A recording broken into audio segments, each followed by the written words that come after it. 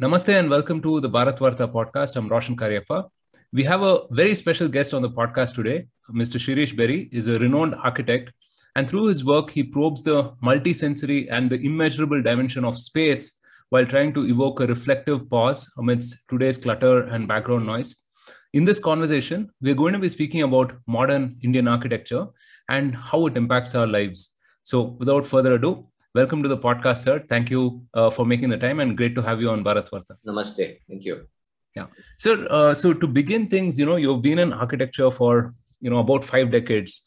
I would love to know, how architecture and design itself has evolved in that period of time. It has evolved just in the same way as the society has evolved, because architecture is many times an expression of the society.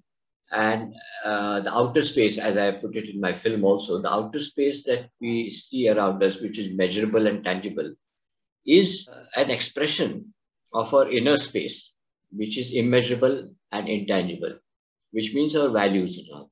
So just as there has been a distinct shift in the society from sanctity to salubrity, the same thing is evident in architecture. Architecture also has become very commercial. It has become where the wrapping is even more important than the inner content. And this is what is happening in our society.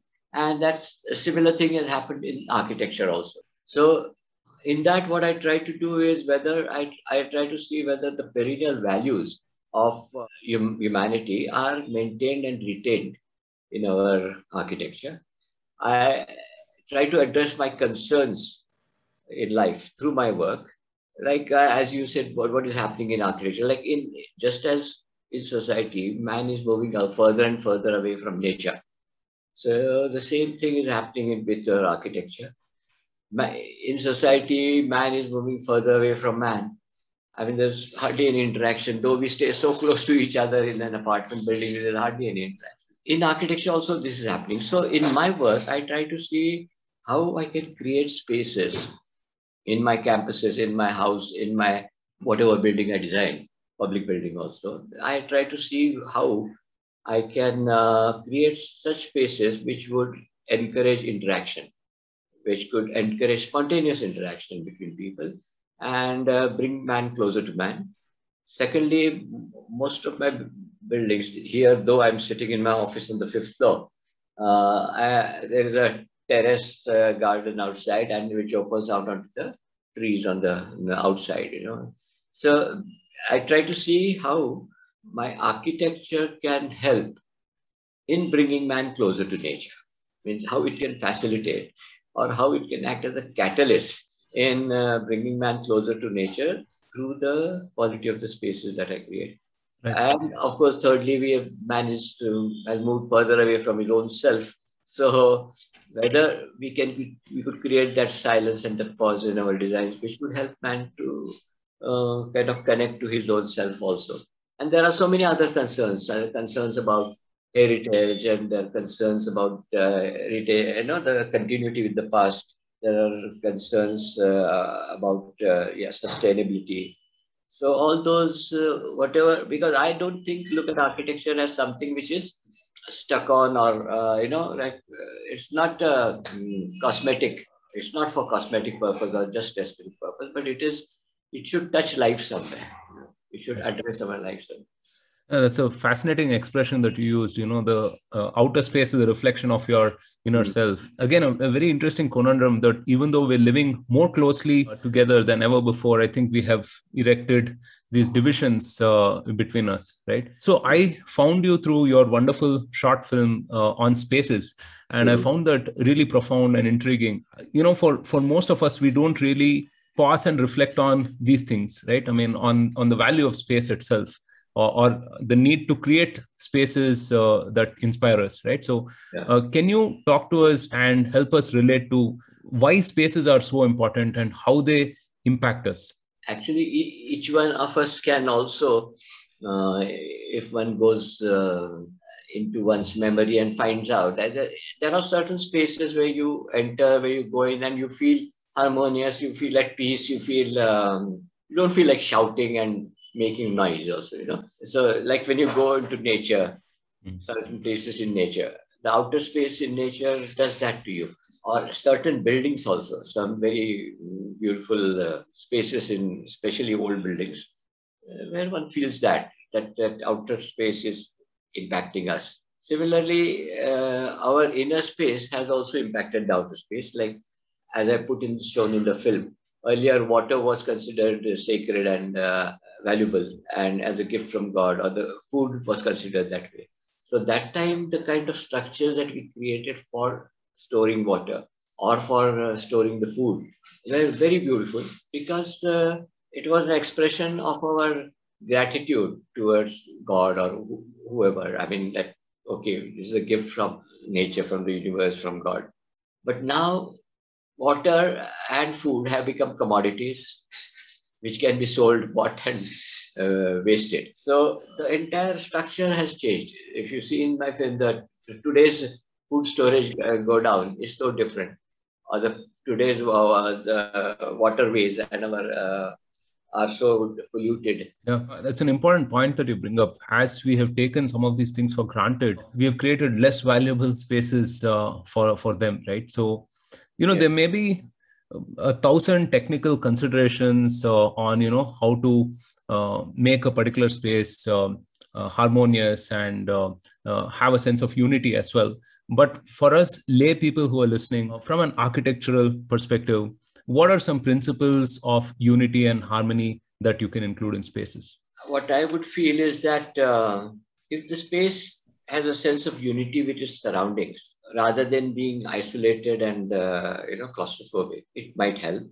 Then to have the right scale to the space. If it's a scale, if it's an office, if it's a church, if it's a temple, the scales are varying. So scale of a space, a scale compared to the human scale. I mean the height, width, and length of this volume of the space is very important also. So certain spaces with the right kind of scale, right kind of color scheme can bring about that sense of harmony and unity. Thirdly, what I feel is spaces that are simple.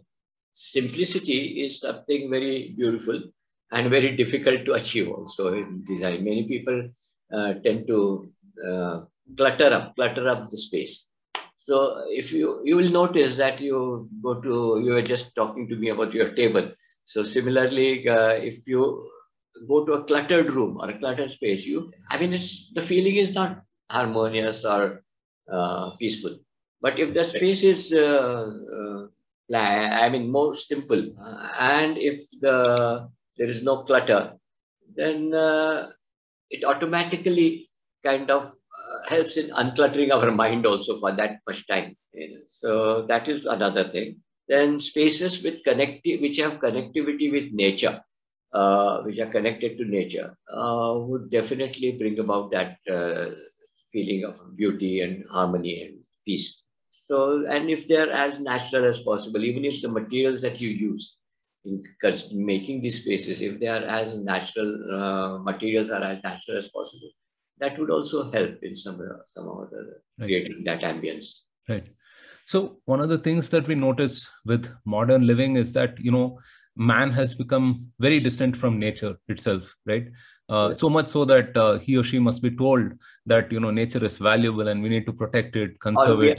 And told that we are part of nature. Yeah, exactly. Actually, that they have forgotten. Actually, that is the most essential thing, that we are part of nature. We're not something outside and doing something to nature, or nature doing something to us. Right, exactly. So, how can we bring man closer to nature through architecture? Oh, that's what I've been trying in my work also.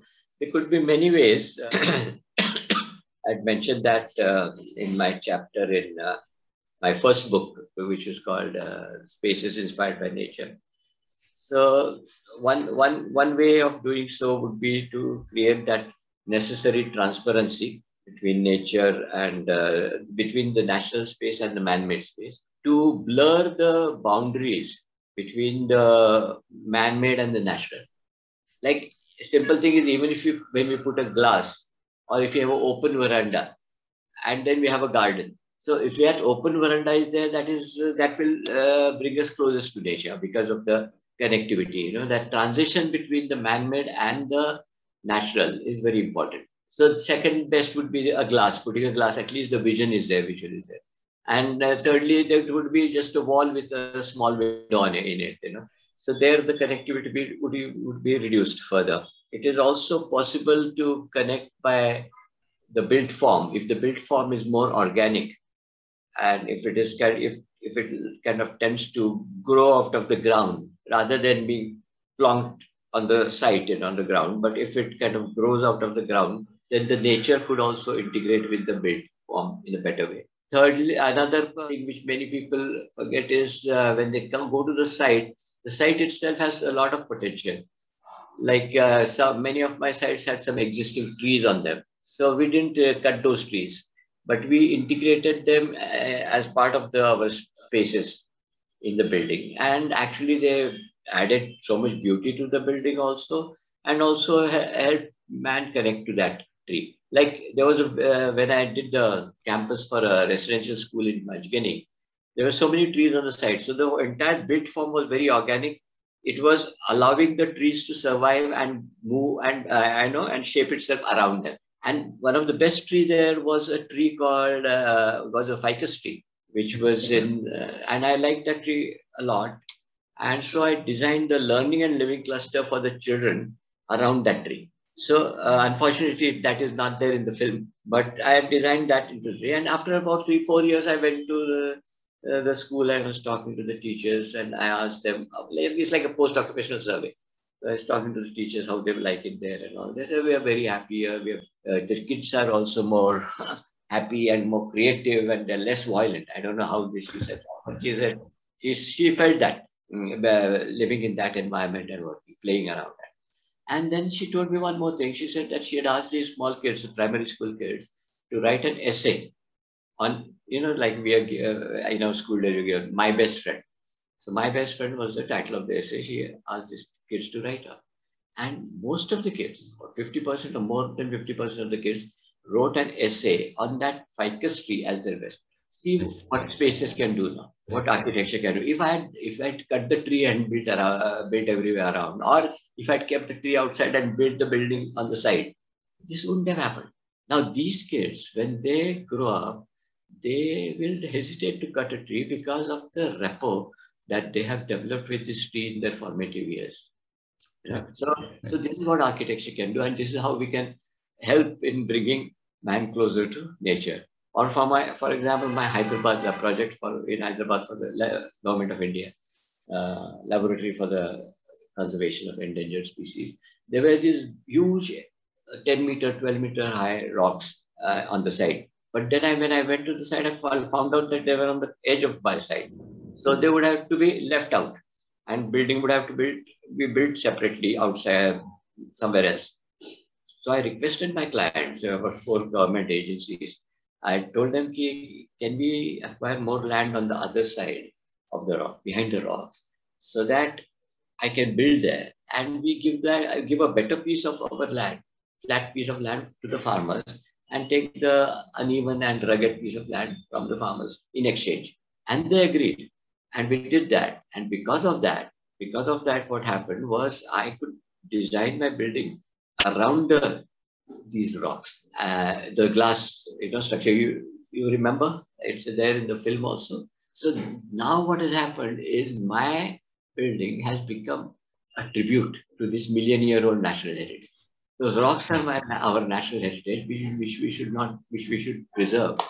And I have not only preserved, the whole building is shaped in such a way that it is my homage or my tribute to this national heritage. Right. So there are many ways in which we can connect to nature. Right. It's as you were speaking, I thought it's just a wonderful way of integrating with the space rather than occupying the space. Yes. I think that is beautiful. We spoke about how spaces can interact, social interactions itself, right? How it can impact it rather. Yes. And I remember old Indian houses would have a central space in the in the middle of the house and rooms around it, right? So that, one, you would not miss anyone, walking in and out of the house. And second, not only that, even before entering the house, there used to be a small osri. Correct. So that connected them to the street. Correct. Yeah. With the interaction. Now look at this guy behind you sitting with the chai on this thing. Why he is sitting there so that he can talk to the people moving on the street. On your that's the left side. Yeah. No, there's a colloquial term to it. I forget actually. So there was space outside where people could sit and interact with the public, and also, we call it osri here. Okay. Osri. Right. And also, I think there was there used to be a central area as well, where, courtyards and stuff, right? How much has modernism impacted some of this adversely, and how can we integrate some of those older concepts into, whatever buildings and spaces that, we occupy today? One of the reasons why modernism has impacted it adversely is because we are suffering from the poverty of time. Everybody you see is in a hurry. They don't have time to pause and even here. Yeah, I am on the 5th floor. There is 6 floors. There are 6 floors I have to climb. But then even to go to the 1st floor, the people take the lift, and even in the lift they don't smile at each other. Sometimes they just look down, and get off. But I normally climb up, and I always walk down. In the morning when I come to the office, I climb 6 floors. And then later on when I go down, I walk. Every time I walk down. The reason is threefold. One is it is sustainable. I save on the electricity of the lift. The second is it keeps me fit, this exercise. And thirdly, it allows me to interact with people. There are kids playing on the way, the street. I chat with them, talk to them. There are a couple of dogs that are 2 levels. They are my friends. So I have found, so I have, you've got to find some time to improve the quality of our life. We cannot suffer from this poverty of time. No, I think that's a healthy prescription for everyone to pause and reflect, as we go about our day, right? But there may be, people listening to this and wondering that, all of this sounds very idealistic. But how can we balance this with the pragmatic aspects of daily living, right? How can we include this in our daily life? I'm talking about with this integration in my daily life itself. Right. It's not. I don't consider it idealistic. None of the things which I told you, they're part of my daily life, part of my professional life, part of the life of the clients for whom I made those buildings. Right. So yeah, it can be made a priority actually. Yeah. Right. One must have one's priority straight in life. Like what one likes and what one wants in life. So that is very important. As an architect, for me, my priority was always being with nature, being in solitude also when I wanted to being with myself, and also, of course, and also interacting with people. But I said, as an architect, even today, I spent about 8 to 10 days by myself at my lake house, at my retreat, where I do work, also design, but it helps me to help my thoughts and various things to settle down. Like turbid water. A glass of turbid water, you keep it in one place for some time quietly, then it will settle down and a clean water will come up. So that's what happens to me, and I get charged back to life from nature, nature's energy. But that is my priority. If my priority was, I have to control my staff, I have to see what they're doing, what they're not doing, I don't do that. I give them work and come back after 3-4 days and see what they want. So my priority is being with nature and to trust people also. So if I trust people, they give back also. So it works. अगर priority सिर्फ पैसे में कमाना है, like just make money and do this thing, then I would stay put in my place here and keep shouting at my staff. ऐसा करो, वो क्यों नहीं करते हो? किधर गया था? I don't know what they do, but I know they're doing all right. So right, priorities are important. right. No, that's a great aesthetic to aspire to actually. Coming back to the previous question, right? So, um, how do you think we can develop and promote our own Indian aesthetic in architecture? Indianness could have many, many facets.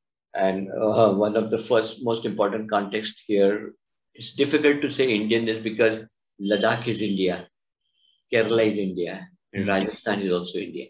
And we have that beautiful diversity in the country. So let us not wipe that out and construct buildings which could be anywhere in the world. The typical glass and aluminum clad buildings, Right. which are anywhere in the world. In India, the architecture of Rajasthan is so beautiful and different against the architecture of Ladakh, which is also so beautiful and different, against the architecture of Kerala also, which is also very, very beautiful and different. So let us not homogenize. India is different in different places. Right. And let us in Kerala because and these buildings are also again very different because of their time tested uh, time tested ness. Like the Kerala buildings have the roofs and the verandas and the courtyard because of their response to the climate of that place, their response to the materials available there. Even in Ladakh, it's the same thing. Rajasthan buildings are very different. Would not have so much opening, but they would be mud walls enclosed, and it would have good insulation, and they would be cool inside because uh, they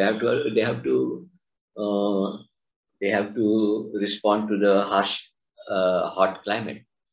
There are other similar some things which are some things which may be common is like in India, in most places, there is a certain sense of arrival at Mm. each place, like either in a temple there's a Deepamala or something, or in a Angan, in a house we have an Angan with a Tulsi Vrindavan. So I even do that today, like in the entrance to the place. That is a symbol Mm. of arriving at a place. The Tulsi Vrindavan, the Tulas, yeah. No, you have Right. that. Right. Yeah. So another thing is which you talked about is the courtyard, which is very beautiful. Then there used to be certain niches also in our walls, where you could keep certain things and display. So we need to take the spirit of Indianness and reinterpret it in a contemporary manner, but at the same time uh, not homogenize and make it bland. What are some places in India that you would recommend we should all visit just to be stunned by the architectural beauty of the place? I mean, old architecture. Any, I mean, your top 3 or 4 places that would leave us odd. Yeah, so there are quite a few. India has so many places. I mean, I traveled so extensively. Kailash Temple is, I think, one of the very beautiful places. Kailash Temple is in Ellora. It's almost 1800 to 2000 years old, 1800, and it is a rock cut temple and a fantastic space to live in. To live in means to be in. Actually, I have had something at the back of my mind which I may do sometime because normally at the evening the guards take everyone out and close the temple. So I was thinking of hiding myself somewhere and stay there overnight and feel that space in the night, because it's very beautiful. And they have started what accuracy and precision even in those days. They started from the top and they came down by normally architecture is done by addition. This is done by subtraction, and then came down and very very beautiful. So that is one place. Mandu is very interesting. Mandu in Madhya Pradesh. Fatehpur Sikri has some very beautiful architecture and spaces.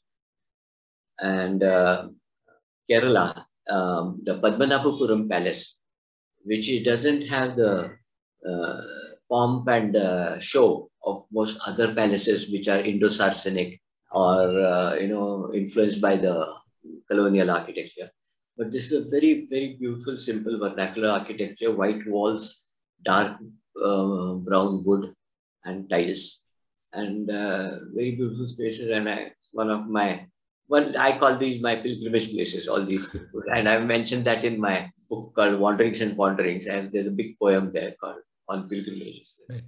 Then there is another something very unique in India are the stepwells in India. They are there in Rajasthan and mainly in the hot areas. Ahmedabad, the Adalas stepwell is very beautiful. It is a 7-story structure which steps down to the water. So how beautiful that, and how beautifully they respected the source of water. And also what has happened is when they dug underground and went down all these 7 levels, in between they have pavilions at different places. And these are fantastic social interacting spaces and air-conditioned spaces. In summer also, people can, when they went to fetch water, they would sit there and talk to their neighbors, talk to others, and then come back because it was so cool there. When they went out, it was hot. So inside, it was so nice. Right. So those are some of them. But there are so many. Right. So as you are speaking, I'm reminded of what you call randomness and serendipity in your work, right? I mean, all of these places don't just serve very functional aspects, but they also do all of these other things that are equally important, right? Yeah, equally important in life. Right. So this has been a fascinating chat, sir, and to leave the audience with something of a takeaway. What can people do? Some simple things that people can do to improve their spaces, their homes, their societies, in your opinion. I know you've spent 5 decades working on this very same thing, but if you were to give in a nutshell, basically. We talked about it a little bit before earlier about when you asked me about harmony, unity and harmony in spaces. So we did touch upon that. I think for the sake of sustainability, for the sake of harmony and all that, I think if each person decides to reduce his consumption just for the sake of consumption, for functionality, for functional things, for what is necessary, one must consume. But unnecessary consumption in terms of just to show off, like you can get a simple curtain for if you can get it for 100 rupees, you go and buy it for 1,000 rupees because it's branded. So that also is not necessary, and then simplify your surroundings, your environment. That means unclutter it. Uncluttering it would help. Then bringing in some nature, either even if it's a city house, if you could have some potted plants or a small terrace or a view of the sky, a view of the sunset, even from a city apartment or city house, or a windowsill plant, plants, that would also add some life to that space.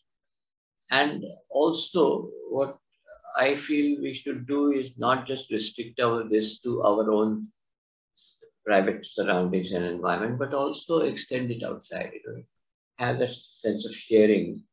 That way, like we have also tried to take some neglected spaces, and from my own fund, I have tried to clean it, develop it. So because I have some extra money, okay, let me do it. So each one of us, if we could do that, small corner of the roadside or small place somewhere, or in a village. There are schools which don't have girls' toilets. So we designed and constructed those toilets from there. They're so happy now. The boys, even the boys go to clean the girls' toilets. So, there's barren areas, vacant areas, which we see. So where we have gone and planted trees. And within 2, 3, 4 years, it is shared there. So that again brings people there because people want to sit in the shade. Shade normally harbors activity in India. So if we can also share and care for our surroundings, public spaces also, that would also help in bringing about that small sensitivity towards space. So this was a wonderful conversation. Great note to end the podcast on. You've given us a lot to think about. I think to go beyond ourselves and also to look within ourselves. So this was a very, very good conversation. So thank you so much again for being on the podcast. I really appreciate your time and look forward to speaking to you again. Thank you. Thank you, Roshan. Thank you.